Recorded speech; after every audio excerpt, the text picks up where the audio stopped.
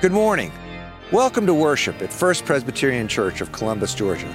We're glad that you're here to join us as we worship God by offering our prayers and singing songs and listening to Scripture. Please come in with us that we may worship God together.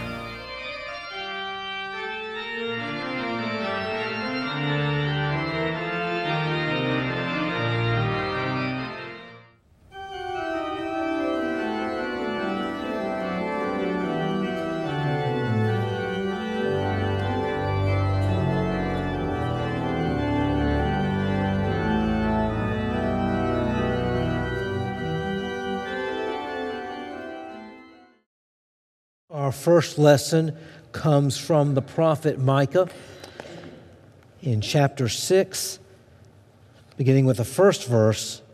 Listen now to the word of God.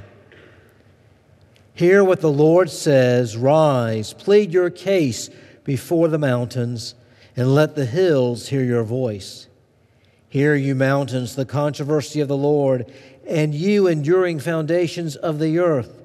For the Lord has a controversy with his people, and he will contend with Israel. O my people, what have I done to you, and what have I wearied you? Answer me. For I brought you up from the land of Egypt, and redeemed you from the house of slavery, and I sent before you Moses and Aaron and Miriam. O my people, remember now what King Balak of Moab devised, what Balaam, son of Beor, answered him, and what happened from Shittim to Gilgal, that you may know the saving acts of the Lord. With what shall I come before the Lord and bow myself before God on high? Shall I come before him with burnt offerings, with calves a year old? Will the Lord be pleased with thousands of rams, with 10,000s of rivers of oil? Shall I give my firstborn for my transgression, the fruit of my body for the sin of my soul? He has told you, O mortal, what is good, and what does the Lord require of you, but to do justice and to love kindness, and to walk humbly with your God. And this is the word of the Lord. Thanks be to God. The second reading this morning comes from the Gospel of Matthew. It is the beginning of that section known as the Sermon on the Mount, when Jesus gathers and begins to teach. Let us listen that we may hear what God says to us. When Jesus saw the crowds, he went up to the mountain, and after he sat down, his disciples came to him. Then he began to speak, and he taught to them, saying, "Blessed are the poor in spirit, for theirs is the kingdom of heaven. Blessed are those who mourn, for they will be comforted. Blessed are the meek, for they will inherit the earth. Blessed are those who hunger and thirst for righteousness, for they will be filled. Blessed are the merciful, for they will receive mercy. Blessed are the pure in heart, for they will see God.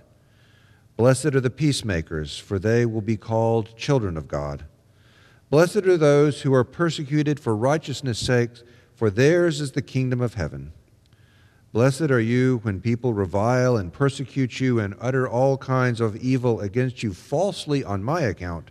Rejoice and be glad, for your reward is great in heaven, for in the same way they persecuted the prophets who were before you." The word of the Lord. What does the Lord require? It is that question from Micah. The answer is famous. It is often quoted. Jones uses it frequently in giving a benediction. What does the Lord require? But to do justice, to love kindness, and to walk humbly with your God. True religion is really that simple, the answer comes. It is straightforward, about transformation and about relationship. Micah was a prophet during the old time of Isaiah, the Old Testament. He's called a minor prophet, not because he spoke in a minor way, but because the book is only 8 chapters long. You look at Isaiah and Jeremiah, and you go a lot longer than that. So they're the major prophets. Micah's the minor prophet, along with Amos and the others. Micah's word, as you read it, is pretty much hellfire and damnation. But then in chapter 6, there is this turn. There is something else that is happening. Chapter 6 gives us words not about what is wrong, but about a yearning for something that is different.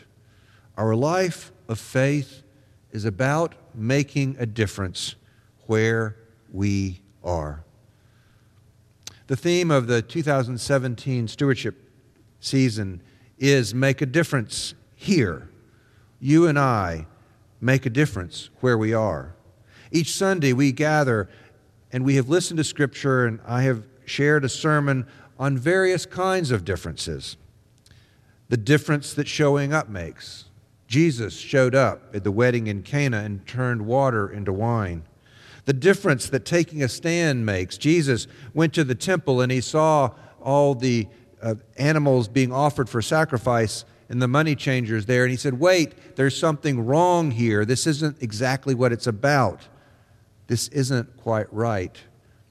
And Jesus made a difference. The difference being asked make. Jesus was walking along the Sea of Galilee, the shores there, and he saw Andrew and Peter, James and John, and he invited them to come with him, to follow with him, to be with him. That makes a difference. Today I want us to think about the difference you make. If you do a Google search on that phrase, the difference you make, you come up with a variety of very interesting possibilities. There are motivational books that are written by sports figures. There's material from the Church of Jesus Christ of the Latter-day Saints, the Mormons. They have a whole program about making a difference. There are a number of colleges and universities that call one of their programs for student engagement Making a Difference. And it is aimed at trying to assist students move from their engagement in the university community, college community, into the world. There are various nonprofits that are focused on making a difference, trying to engage people so that their partners and their participants know what they are doing and why they are doing it. There are lots of different ways to throw those words together. Make difference. You make a difference. The difference you make, making the difference. The emphasis can fall on any one of those words. However, all of that does not come to its fulfillment unless you add a time frame and unless you add yourself into that. Make a difference here. Where you are makes a difference.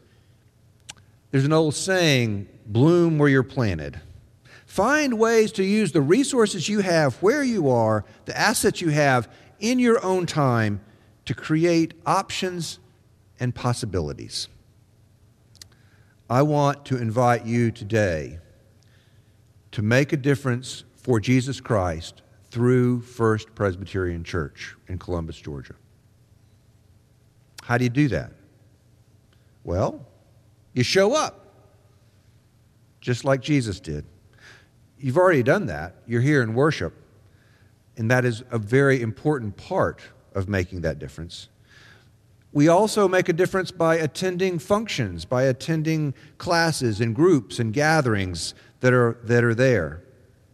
We volunteer in different forms and missions and activities and to do things that make a difference.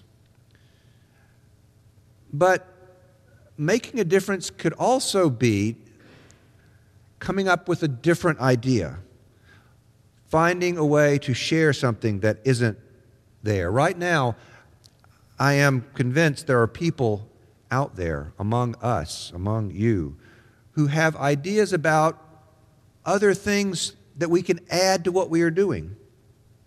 When I was pastor in a church in the Atlanta area, a man came to me. He was a retired news writer for several radio and television organizations and stations and networks in the Atlanta area. And he was a writer. And he wanted to do something where he used his gift of writing. And he said, Joel, we have a number of people in the church who write in some ways. Can we write prayers that could be used in worship or in some other place? Maybe put them in the bulletin or in the newsletter or send them out in our weekly information. And so we talked, and it turned out that not only were there writers, people who actually wrote things down, journals in their own way, but there were professional people who wrote as well. A woman whose day job was serving as a headhunter for a company in a technical industry had in fact received a Master's of Fine Arts in creative writing, and she became the coach, the mentor, the sponsor for this group. And they would gather every week or so, and they would share their writing samples together. It was quite exciting. But it came about because somebody wanted to make a difference, and somebody wanted to show up, and he did. We make a difference when we take a stand. We take a stand for what we understand God is calling us to do, individually or as a congregation, or in connection with other people. We live in contentious times, there is no doubt about it. Even sometimes innocent-sounding comments take on unintended consequences. Friends have different ideas about the words that we use, and pretty soon we can find ourselves in a place of conflict. I think there is a way of being clear and taking a stand that not only is important, but acknowledges that there will be disagreements and even conflict. Sometimes conflict allows us to understand what we think is most important. When Vicki and I were in graduate school at Auburn, we attended First Presbyterian Church. And during that time, there was a large push to resettle Southeast Asian refugees. And the church signed on, and we volunteered with that. That experience of working with that refugee resettlement family changed my life. It really did. It was, I guess you could say, my first adult experience in doing ministry and mission in the church. And even though I've been involved with another project, I know that the process of resettlement of refugees is something that changes people. It changes the families and the individuals who come here. It also changes the communities that do that work. And that work changed me. There's been a lot of news about refugees over the last week or so, and it's gotten a lot of attention in the last several days especially. The other day, there was a statement or a news account that was posted out there in the world. Several faith leaders, including several Presbyterian leaders, were addressing the situation on refugee resettlement and made a statement about it. I reposted that on my Facebook page. I don't attempt to be confrontational or provocative in what I put out there, but I thought it was because of my experience with refugee resettlement myself, I prefaced the post with that event. The work of refugee resettlement is, I believe, something that is rooted, has a very deep religious and spiritual and Christian roots. Even the passage from Micah spoke about the children of Israel being led by God out of Egypt. Jesus says in Matthew 25 that those who welcome those who are without a home, welcome the stranger, are the ones that he knows and calls upon. So this is important stuff, I think, for us to be engaged in, to think about. However, after I made that post, I got some pushback in ways that I really didn't expect. A friend a real friend, a fraternity brother from college from years ago, responded in a pretty negative way. I have to admit my own inclination is to want to try to make peace, and that is an important thing to do. I also think it's important to say where we find our strength and where we find our ideas, how we understand God to be at work in the world. And to be honest with you, I think what I posted was entirely appropriate and does speak to that. Not everybody has to do it. We don't all have to go out and do that. But other Christian brothers and sisters are engaged in that work. I wasn't asking my fraternity brother to say that I was right and that he was wrong. I am saying that as we make our way forward, I understand God to be at work in faith communities, welcoming strangers. Lord, have mercy. We have to find our way forward. We make a stand to make a difference the best way we can as individuals and as a community. It makes a difference to be asked. When we are asked, we are invited to come and to be part of something, but it also makes a difference once we have been asked to then ask others to engage.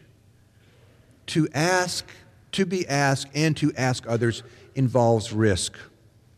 We may not get the response we want, or it may be what we want, but we don't know exactly what to do with it. I've seen a number of churches that have sent out very elaborate questionnaires asking people, what do you want to do in the church? And it gives you all sorts of options. Most of the time, not always, but very often, that information gets lost somewhere in the translation. And so people have responded and say, I want to do X, Y, or Z, but nobody asked. But I'm here to tell you that you do make a difference. You make a difference here. It's important for you to be involved. And part of that difference is my asking you, but also your engagement in that. In this community, we make a difference as children are baptized and then brought up in the faith. We make a difference as ministries throughout our community are supported and engaged through our financial support, but also, very importantly, through our people support.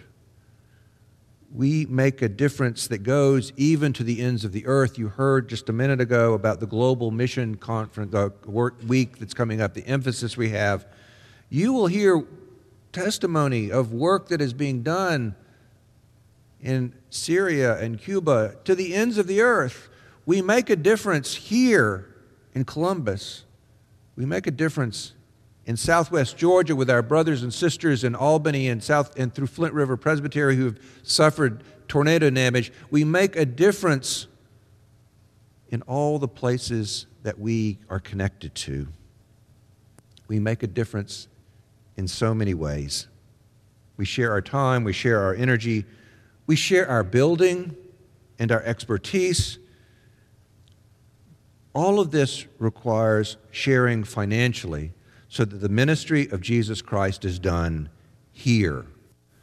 The building and the staff do not exist as some form of jobs programs. We exist to make a difference for the mission and ministry of Jesus Christ, for this congregation, and through this congregation, for the world. Through sharing our resources together, we make things happen for God in this world together. We look to Scripture to be a witness of God's Word made flesh. Matthew's Gospel shares this in the wonderful words of the Sermon on the Mount. The Beatitudes are pearls of wisdom that have been handed down throughout the generations. They are inspirational and they are aspirational. They inspire us and they also call us. They are there to draw us out. But sometimes we wonder, what does all this mean? Blessed are the poor in spirit, for theirs is the kingdom of heaven. Blessed are those who mourn, for they will be comforted. Blessed are the meek, for they will inherit the earth. Blessed are those who hunger and thirst for righteousness, for they will be filled. Blessed are the merciful, for they shall receive mercy. Blessed are the pure in heart, for they will see God. Blessed are the peacemakers, for they will be called the children of God. Blessed are those who are persecuted for righteousness' sakes, for theirs is the kingdom of heaven. Blessed are you when people revile and persecute you and utter all kinds of evil against you falsely on my account. Rejoice and be glad, for your reward is great in heaven. For in the same way they persecuted the prophets who were before you. Recently I came across a different way of saying this. James Merrill took this and he inverted the actions. And he put it this way: the way to heaven is through poverty. The way to consolation is through genuine sorrow. The way to earthly possessions is through a gentle spirit that is neither stingy nor possessive. The way to satisfaction is through hungering and thirsting for justice. The way to God is through the open, unobstructed, pure heart. The way to a full relationship with God is through the active practice of peace. The way to God's realm or kingdom is through the struggle for right that leads through conflict, pain, and even death itself. These describe how we can make a difference here in Columbus and through our connections to the rest of the world. But that difference doesn't happen unless you show up, unless you find your place to stand, unless you are invited, and in turn you invite others to participate in this community and in this work. As part of worship today, you will be asked to make a difference here through First Presbyterian Church in Columbus. And by making a difference here, you make a difference in our region, in our state, in our nation, and in the world. Your responses determine how we are able to share the mission and ministry of Jesus Christ in this place and elsewhere. Thanks be to God. Amen. It's been a privilege to join you this day in worship. We're glad that you were here. First Presbyterian Church seeks to serve and minister in the name of Jesus Christ. May the Lord bless you and keep you. May the Lord be kind and gracious to you. May the Lord look upon you with favor. Go in peace as you love and serve God.